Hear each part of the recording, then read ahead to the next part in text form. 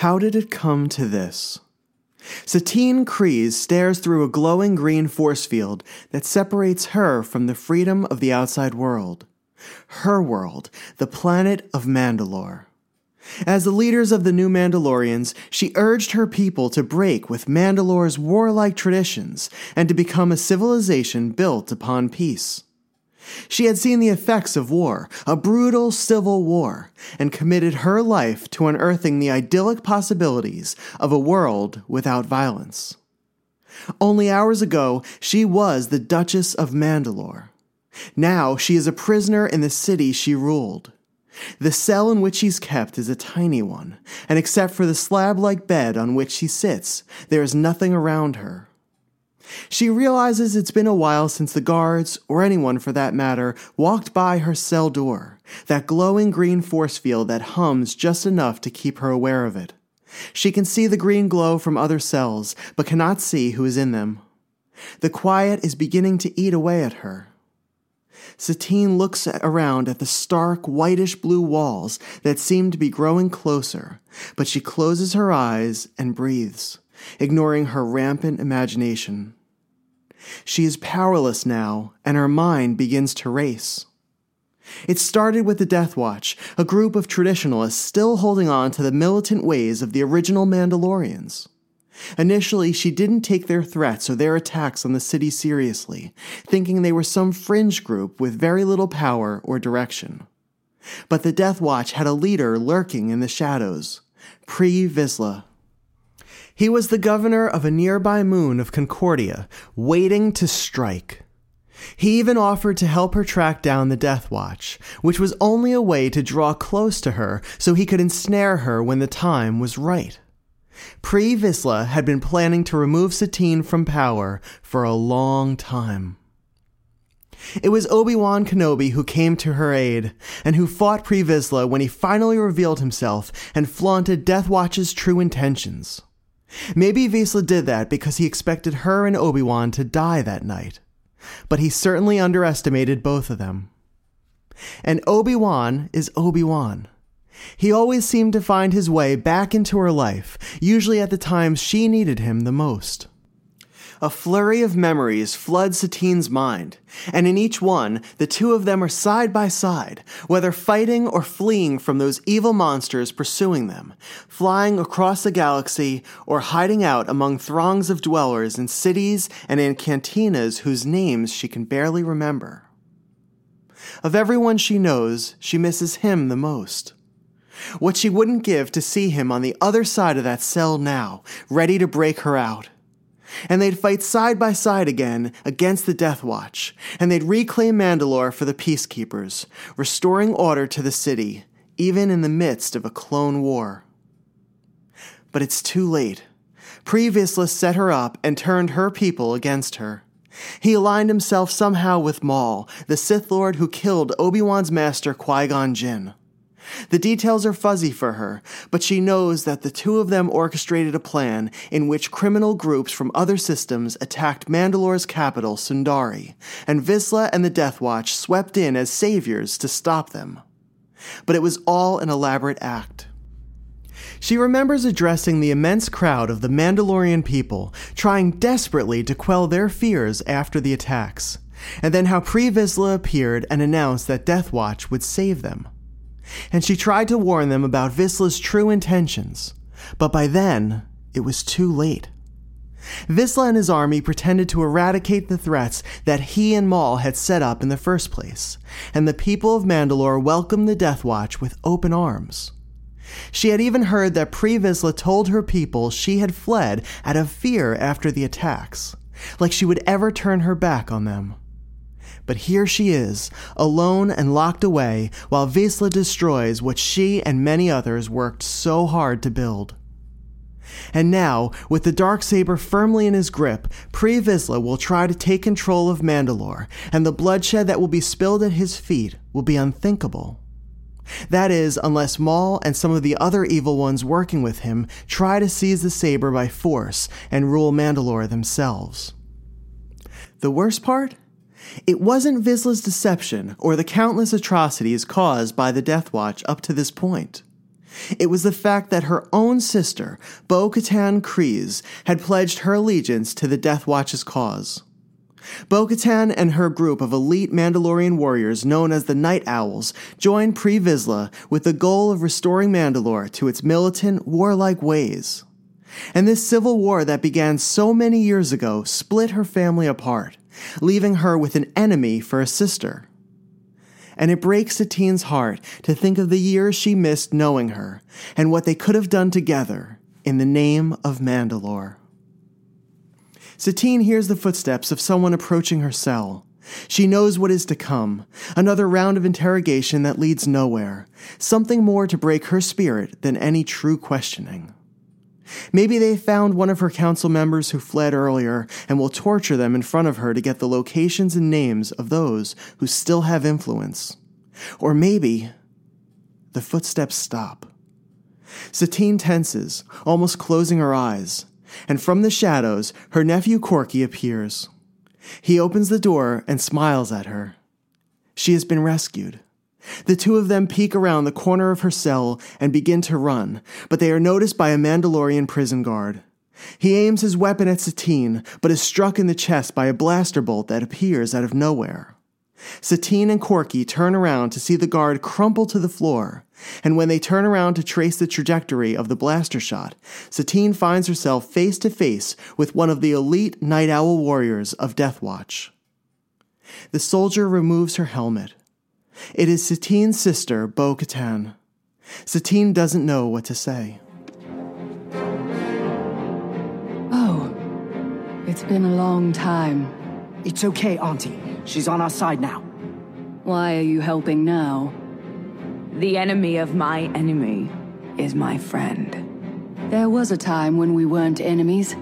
Perhaps that time has come again. Come on, let's go. This is not the last time someone will break Satine out of prison that day. But this is a story crucial to her own. This is the epic tale of the Darksaber, the blade forged by a Mandalorian centuries ago.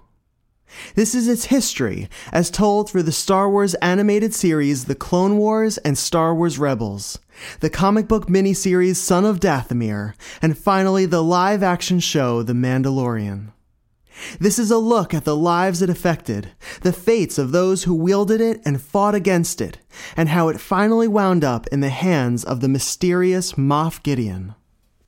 This is part 2 of one of the greatest Star Wars stories ever told. And this is Star Wars, Prototypes and Production.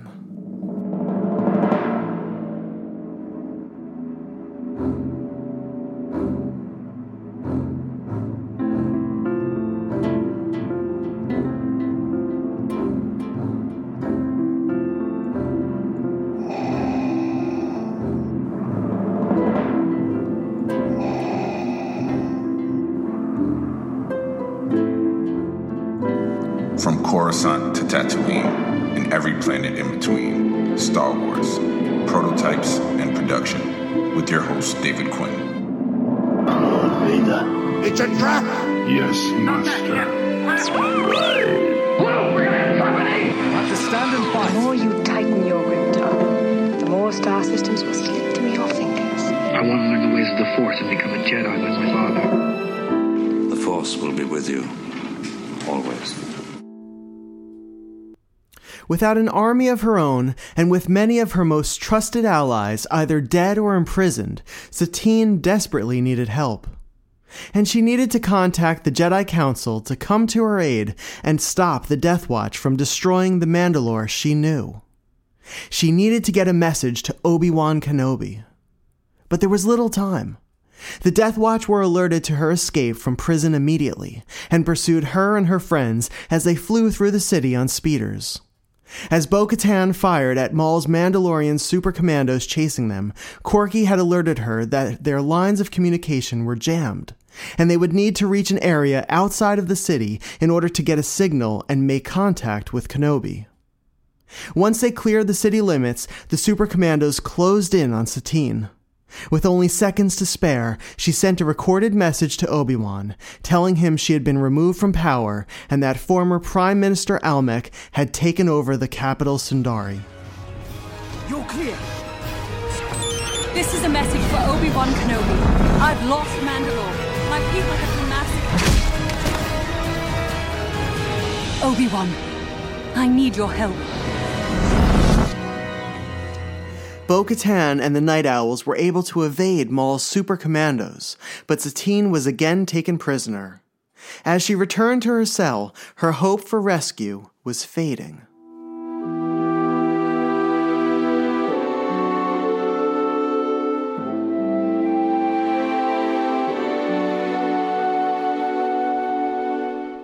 After viewing Satine's message, Obi-Wan borrowed Anakin's ship and flew to Mandalore to save her. He did not know the details of what had happened, as Satine's message was cut off by some type of Mandalorian army, but he assumed Death Watch and their crime syndicate allies were behind this coup. However, as Yoda and Ki-Adi-Mundi informed him, under Satine, Mandalore declared itself a neutral system in the battle between the Republic and the Separatists, and therefore the Jedi Council could not interfere in matters in which the Separatists were not involved. Obi-Wan knew if he were going to save Satine, he had to do it alone. Maul also knew this. To his credit, Maul's ability to see the far scope of a plan allowed him to stay one step ahead of his adversaries. It's what helped him to defeat Pre Vizsla, and soon it would lead Kenobi right to him. Maul allowed Satine to escape so she would contact Kenobi, and he knew that the Jedi Council could not get involved in the events occurring on Mandalore. And so, Maul's trap was set. And now, he would simply wait for the Jedi's arrival.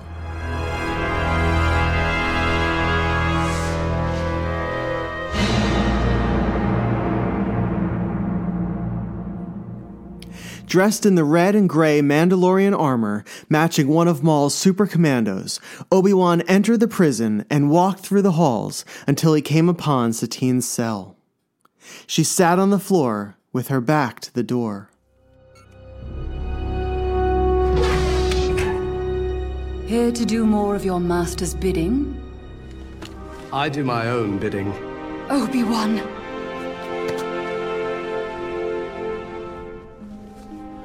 Are you alone? Yes. The Jedi Council and Galactic Senate will be of no help to us here.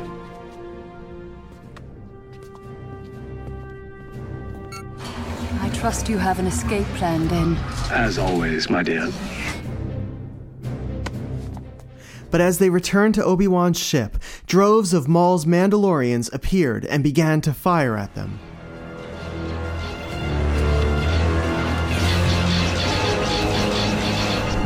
We have to contact my sister for help. She'll send reinforcements. Who's your sister? Maul, Savage Opress, and Almec also arrived to watch Maul's plan to capture Obi-Wan unfold.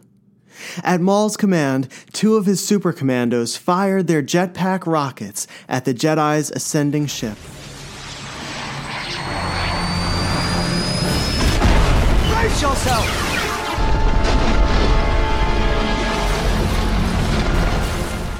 Obi-Wan was able to save himself and Satine as the remnants of the downed ship scattered in an explosion around them, but they were weakened and exposed. No, it can't be. Maul revealed himself to his greatest enemy, lifting him up with the Force and pulling Obi-Wan toward him, catching the Jedi by the neck. We meet again, Kenobi. Welcome to my world. Take them back to the palace.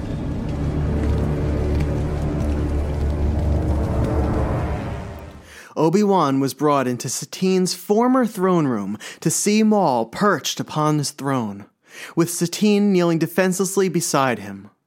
The guards holding Obi-Wan knocked the Jedi to his knees in front of Maul, and using the Force, the Sith Lord lifted Satine into the air behind him, choking her while he spoke. It was I who languished for years, thinking of nothing but you. Nothing but this moment. And now, The perfect tool for my vengeance is in front of us. I never planned on killing you, but I will make you share my pain, Kenobi. And igniting the Darksaber, Maul pulls Satine to him, impaling her on its glowing blade.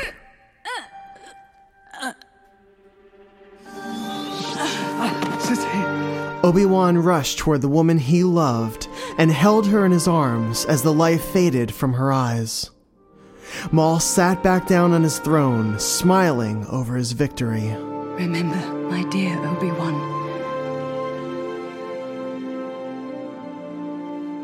I've loved you always. I always will.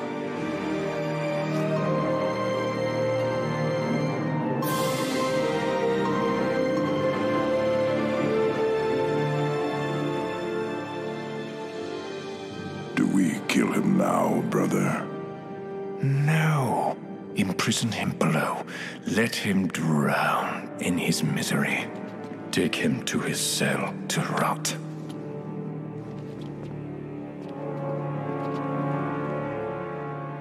Maul did not kill Kenobi. For locking him up and letting him live with both the loss of the one he loved and with the knowledge that he was responsible for her death is a fate far worse than dying at the hands of his enemy. But this moment may just be the most defining one in Obi-Wan Kenobi's life. Not for what he lost, but for what he gained. For Obi-Wan did not carry the same anger and need for vengeance that Maul possessed.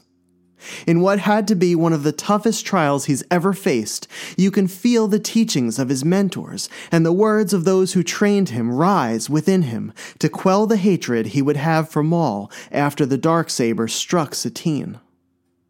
In that moment, all of the lessons Qui-Gon Jinn taught him throughout their many years together came rushing back. About embracing the light side and not giving in to hate that would lead to destruction, but to truly embrace the healing and restorative power of love. And the wisdom of Yoda, whose many centuries of experience provided a solid foundation and guide markers during Obi-Wan's younger years. And Obi-Wan took those lessons to heart, for in order to teach them to his apprentice Anakin Skywalker, he had to know them and live them himself first. He had seen what giving into anger did to others, and how it turned some and destroyed them over time.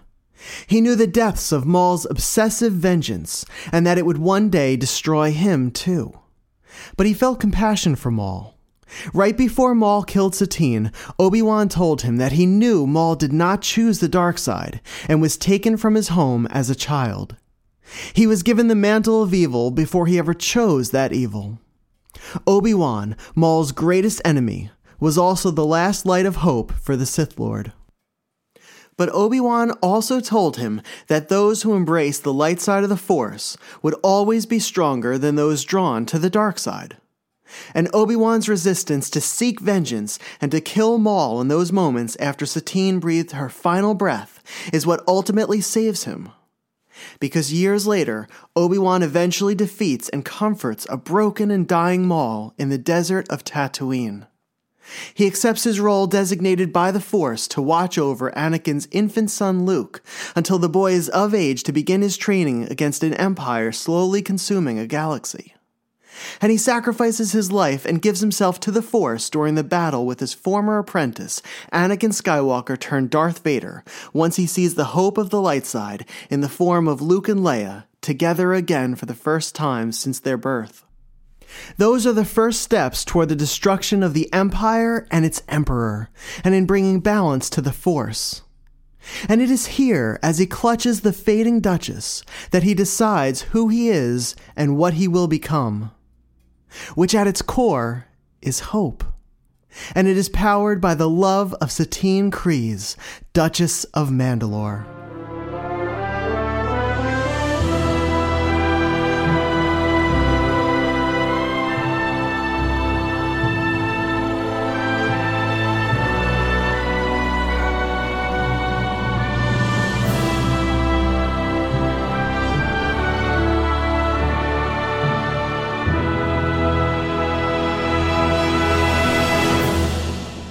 Bo-Katan and the Night Owls may have escaped Maul's super commandos, but they did not flee. Instead, they hid within the city, planning a second attempt at Satine's rescue. But Bo-Katan witnessed Obi-Wan's ship touching down on a dock within Sundari, and the Jedi's determination to come to the Duchess's aid. And she watched from her perch as he was delivered by Maul's Mandalorians to the prison, alone, and what that meant. Giving the rest of the Night Owls and rebel Mandalorians a nod, they disarmed the guards and set Obi-Wan free. Sorry, I don't believe we've met. You are... Bo-Katan. I'm here to rescue you. That's all you need to know. Sounds good to me. Together, Bo-Katan and her soldiers and Obi-Wan raced to a hangar within the city. The second civil war of that era had begun, with those who opposed Maul's control over the Darksaber and Mandalore fighting those who supported him. As the hangar doors opened, Obi-Wan witnessed a relentless battle between the Mandalorians as laser blasts, smoke, and explosions suffocated the scene in front of him. A ship lowered from the heavens, and as Obi-Wan ran up its descending ramp, Bo-Katan stopped and called to him. Go back to your Republic and tell them what has happened. That would likely lead to a Republic invasion of Mandalore. Yes, and Maul will die. But Mandalore will survive. We always survive. Now go. You're Satine's sister, aren't you? I'm so sorry. Meanwhile, Darth Sidious, the supreme Sith Lord disguised as Republic leader Chancellor Palpatine, sensed Maul's presence. He could feel his former apprentice's power growing, and he flew to Mandalore to end it. I sense a presence. A presence I haven't felt since... Master. Entering Maul's throne room, Sidious ignited 2 red lightsabers and took on Maul and his brother Savage at the same time. Throwing Maul up against a wall in the courtyard of the building, Sidious honed in on Savage. He overpowered him, knocking him off balance, and then charged at him, impaling the creature with both blades. Maul watched Savage die and felt the hate rise within him against his former master.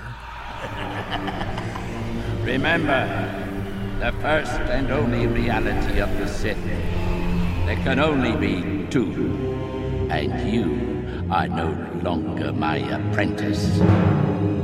You have been replaced. Maul ignited his saber and the Darksaber and attacked Sidious with all of his might and fury. But Sidious was too powerful for Maul and disarmed him quickly. Using the Force, Sidious sent Maul careening into the side of the building and then brought him back in front of him, where he lay helpless at Sidious's feet. Have mercy. Please, please. There is no mercy. Do not worry. I'm not going to kill you. I have other uses for you.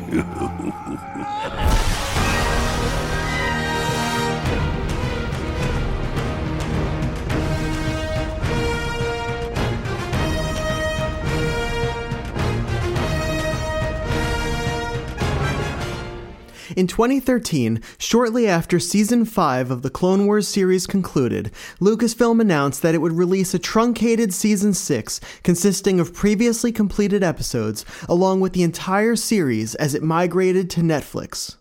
Disney's purchase of Lucasfilm and the Star Wars franchise at the end of 2012 signaled the abrupt end of the television series. The cancellation left many story arcs, like the Maul and Mandalore one and the history of the Darksaber, in limbo. However, fortunately for Star Wars fans, the story of Maul and the Darksaber would continue in August 2014, but in a more traditional medium. The Dark Horse Comics imprint released a 4-part comic miniseries titled Son of Dathomir. Son of Dathomir, a title referencing Maul and his birthplace, picked up where Season 5 of the television series ended, with Sidious imprisoning Maul in a secret center on the planet Stygian. Sidious had his current apprentice, Count Dooku, interrogate and torture Maul in order to locate the Dathomirian witch and leader of the Night Sisters, Mother Talzin. When Maul was a child, Mother Talzin reluctantly sent him away to Sidious to become his apprentice. And years later, using her powers, she restored Maul's legs and his sanity, and transformed Savage Opress into a monstrous beast capable of taking on the Jedi as well as the Sith. Talzin had the ability to create and protect warriors who could topple Sidious's reign, and she was now a threat to his plan of ruling an empire as a Sith master. As a threat, she needed to be eliminated before he could continue his crusade to destroy the Republic from the inside. And so, Sidious aimed to disrupt the power base Maul had set up among his army of underworld crime syndicates loyal to him. And then, Maul would eventually lead Sidious to Mother Talzin. But Maul's army of Mandalorian warriors was loyal, and they sprung him from the prison on Stygian. Rook Kast and Gar Saxon, leaders of Maul's supercommandos, extracted their ruler and brought him to the planet of Zanbar to rendezvous with their remaining forces. Once Maul was reunited with his army, he was told that the Black Sun and Pike syndicates were still under his command, and Gar Saxon presented him with the Darksaber. But General Grievous and his troops followed Maul to Zanbar and attacked him. Maul and his Mandalorians fled Zanbar, but both sides experienced extensive losses to their forces. This was all part of Sidious's plan to expose the location of Mother Talzin and to leave her vulnerable to an attack.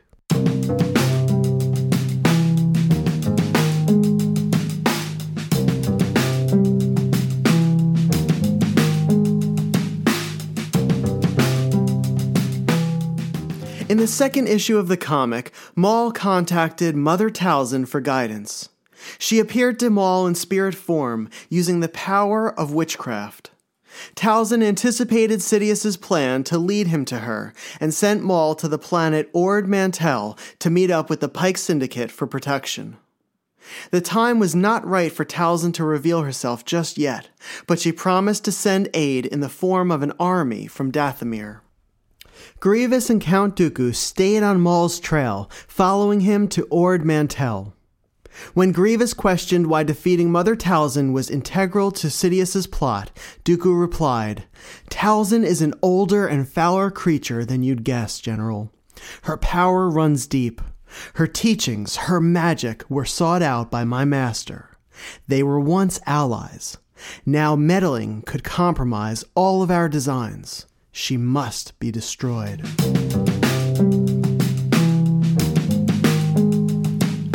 Meanwhile, on Ord Mantell, a transport ship from Dathomir delivered an army to Maul.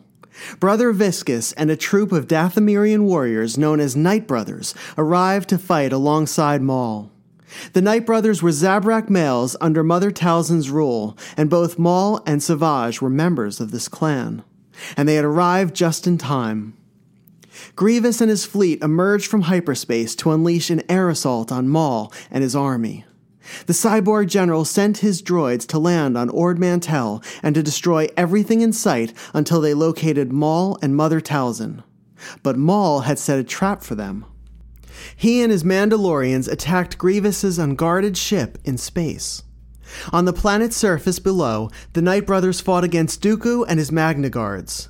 And as the droids surrounded and captured Maul's ground forces, Maul boarded Grievous's ship. Holding the blade of the Darksaber to Grievous's neck, he ordered him to shut down the droid army on Ord Mantell. Without the droid army, Count Dooku was outnumbered and was captured by the Mandalorians. With Grievous and Dooku as Maul's prisoners, the tide of the battle began to turn. Maul contacted Mother Talzin. She congratulated him, saying, "Soon Sidious will follow, and together we will have our revenge."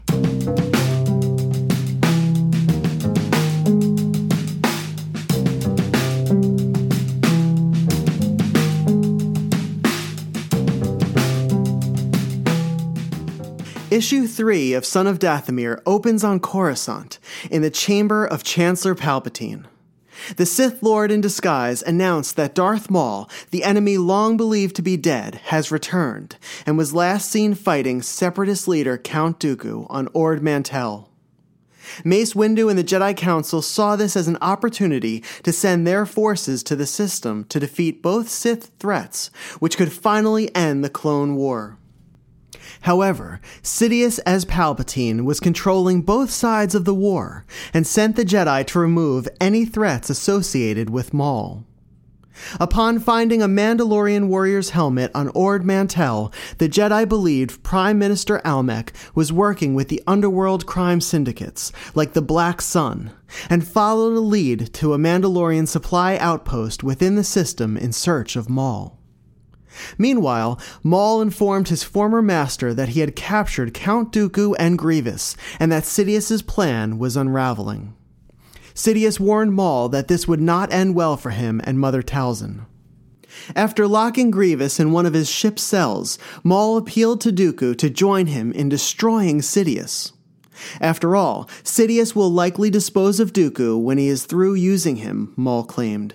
And now, with the combined strength of Maul, Dooku, and Talzin, they could finally take down the Sith Master once and for all.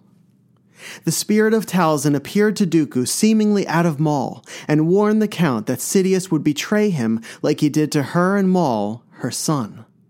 She described how Sidious snatched Maul from her when he was a boy, and how he left him to die after the Battle of Naboo many years ago. And she warned that he would do the same to Dooku as well.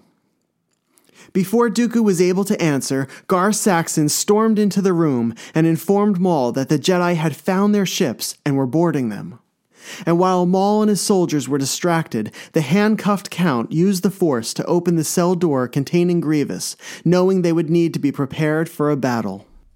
Followed by a team of clone troopers, Obi-Wan Kenobi and Jedi Master Tipley led the attack against Maul's army. Grievous climbed into an escape pod and fled the ship. As the Jedi and the clones approached Maul, Dooku, and the Mandalorians, Dooku agreed to join Maul as his ally, saying, "Let's go kill some Jedi together." Armed with his red-bladed saber, he fought alongside Maul, who brandished the Darksaber. Mace Windu and Aayla Secura joined in the skirmish, and the Mandalorian warriors fired rockets at the Jedi, giving Maul and Dooku enough time to escape. As the clones rounded up the remaining Mandalorian super commandos, Mace Windu reported the events of the battle to Chancellor Palpatine. He explained that Maul and Dooku were working together, and that they could be the master-apprentice Sith duo they had been seeking. This misdirection was again part of Sidious's plan. With the Jedi focused on Maul and Dooku, he was free to continue to undermine the Republic from within the Senate.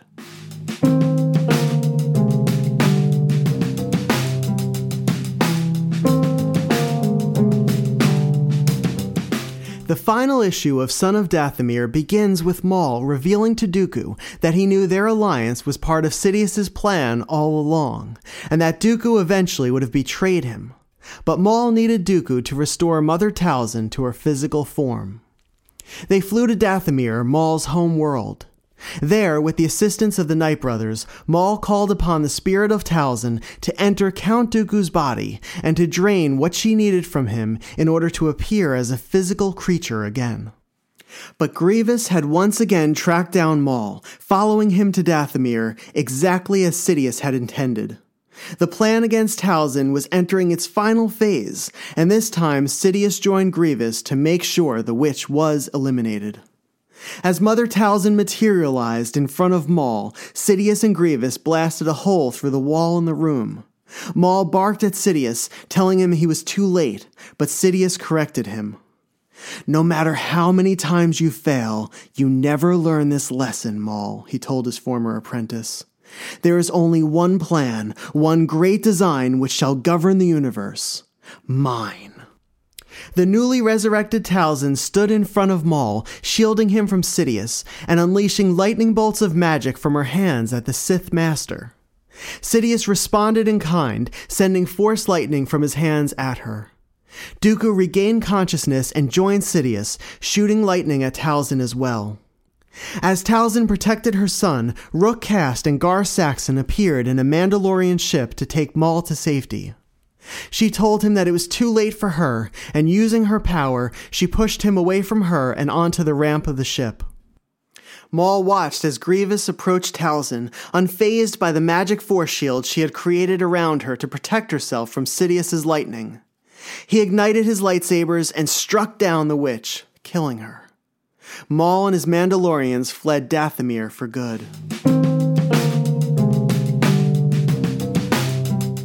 Dooku apologized to his master for letting Maul escape again. But to Sidious, the outcome was exactly what he intended. "Everything happened as foreseen," he said to Dooku. "This was a difficult piece to maneuver, but now it is in place. Maul's future has been erased, while ours is more certain than it has ever been." And the Darksaber would remain on Dathomir for more than 15 years until it would be claimed again.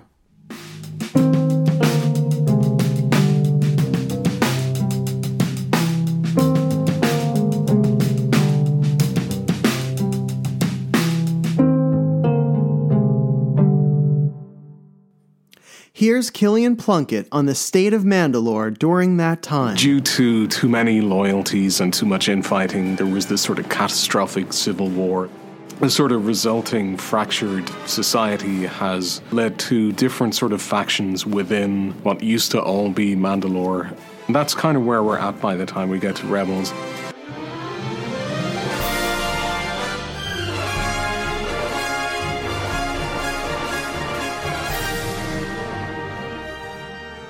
In Season 3 of the animated series Star Wars Rebels, the Darksaber turned up again, more than a decade and a half after the end of the Clone Wars. 3 members of the Rebels crew, Kanan Jarrus, a Jedi Knight who survived Sidious's Purge of the Jedi, his Force-sensitive apprentice Ezra Bridger, and Mandalorian warrior Sabine Wren discovered it in a former Night Sister lair on the planet of Dathomir. Maul had used the lair as a trophy room of sorts, filled with remnants from when he ruled Mandalore. Under a painting of Satine that once hung in her throne room sat the saber that killed her. Sabine recognized the Darksaber by its hilt and its Mandalorian design. But her connection to Mandalore and to her family is a complicated one. In her youth, she attended the Imperial Academy of Mandalore as a cadet, building weapons for the Empire. She believed the weapons would be used to ensure peace on Mandalore, but they were used against her own people. Sabine spoke against the Empire and protested their treatment of the Mandalorians, but her revolt caused her father to be taken hostage, and her mother and brother were forced to pledge their loyalty to the Empire. Sabine fled from her family and from her home planet, exiled and forced to fend for herself. After a few years of running from the Empire, she met the Rebels crew and was taken in by Kanan Jarrus and Hera Syndulla. Along with Hera and Kanan and a droid named Chopper and a tall purple creature named Zeb, Sabine raided Imperial outposts for supplies and rations to deliver to those in need. While she couldn't fix the damage she had caused to her family and to Mandalore, she aimed to do what she could for those around her. Sabine brought the Darksaber with her when the Rebels crew returned from Dathomir, but she wanted nothing to do with it. Her mother, Ursa Wren, served as a Night Owl warrior under Bo-Katan, and had been a member of Pre Vizsla's Death Watch. She was also part of the team that renounced the Death Watch after Maul took over, and she was part of Bo-Katan's team to free Obi-Wan Kenobi after Satine's death. And she eventually helped to rid Mandalore of Gar Saxon and Maul's army of super commandos during the civil war that took place in seasons 5 and 7 of the Clone Wars series. And Sabine knew from Mandalorian tradition that the one who possessed the Darksaber led Mandalore. The Rebels needed an army if they were going to continue to fight the Empire, and having the Mandalorians on their side would definitely help to change the tide of the war. But Sabine was no leader. She was despised by her own people, by her own family, and after the shame she brought to them, they'd never welcome her back into Clan Ren.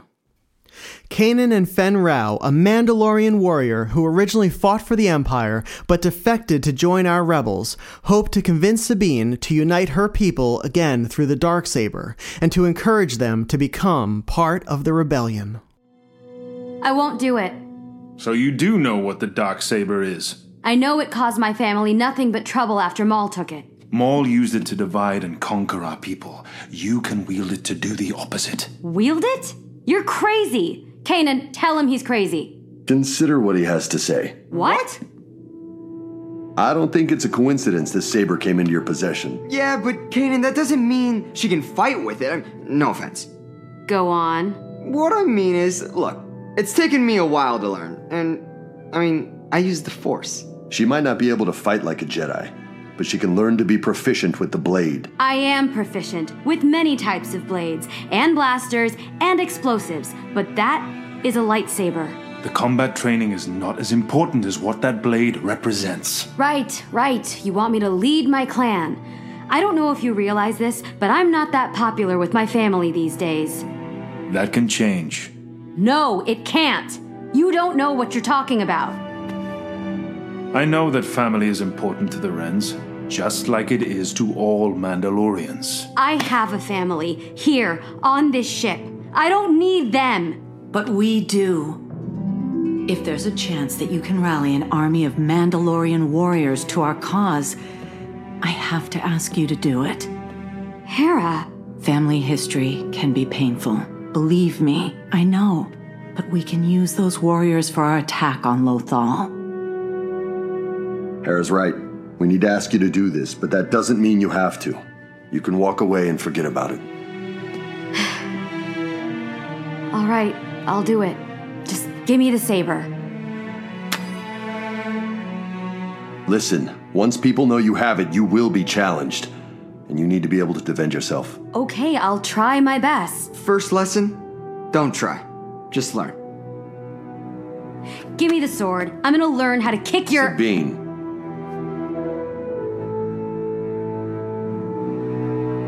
Okay.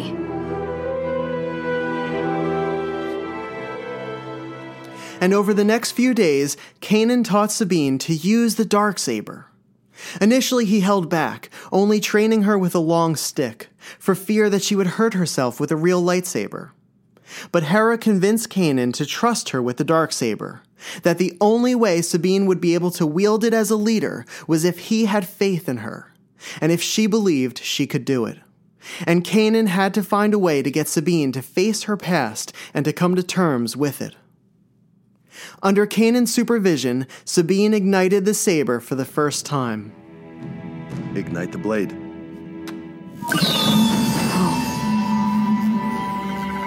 It's heavier than I thought.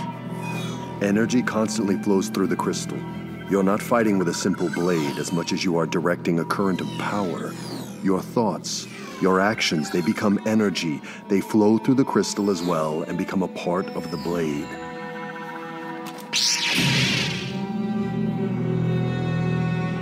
The blades will be drawn to each other. Block high. There's pull. Can you feel it?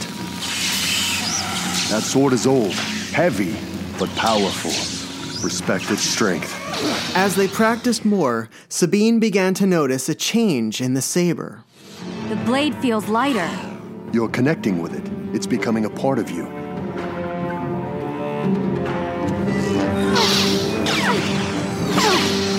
But you cannot rely solely on the blade. You must use all your skills together. Ready position.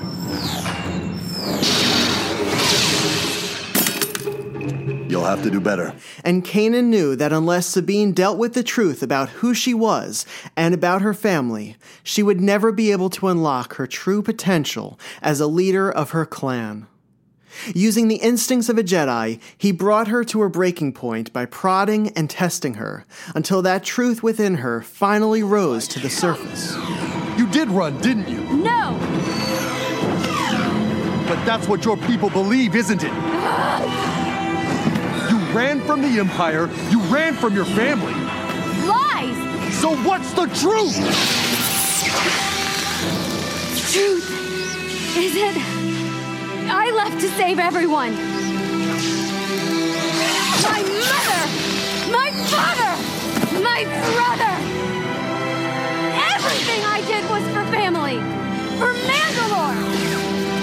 I built weapons, terrible weapons, but the Empire used them on Mandalore, on friends, on family, people that I knew. They controlled us through fear. Mandalore, fear of weapons I helped create. I helped enslave my people. I wanted to stop it. I had to stop it. I spoke out. I spoke out to save them. To save everyone. But when I did, my family didn't stand with me. They chose the Empire. They left me. Gave me no choice. The Empire wanted to destroy worlds, and they did. They destroyed mine. The Empire rules with fear, and not everyone can be as strong as you've been. Your family is in a prison, one of their own making. It's up to you to help them out of it. And Kanan, Ezra, and Fen Rao knelt before her in the same manner as the Mandalorian warriors did when Maul defeated Pre Vizsla in combat. For by conquering the demons that held her down for so long, she was able to take possession of the Darksaber. But how? Why? Why would they believe me? Why would they follow me? I know this might not be what you want to hear, but for what it's worth, I would follow you. So would I. And I mean it. You've come a long way in a very short time. Where you go from here is up to you. But know, this family will stand by you no matter what you choose.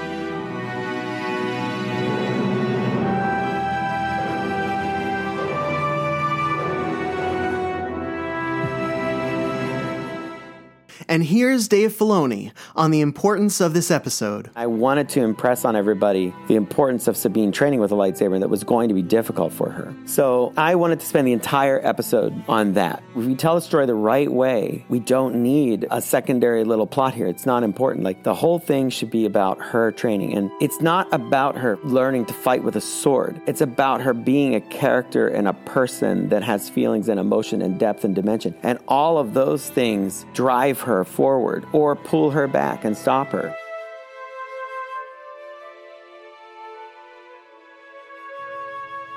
Sabine may possess the Darksaber, but this is far from the end of the story.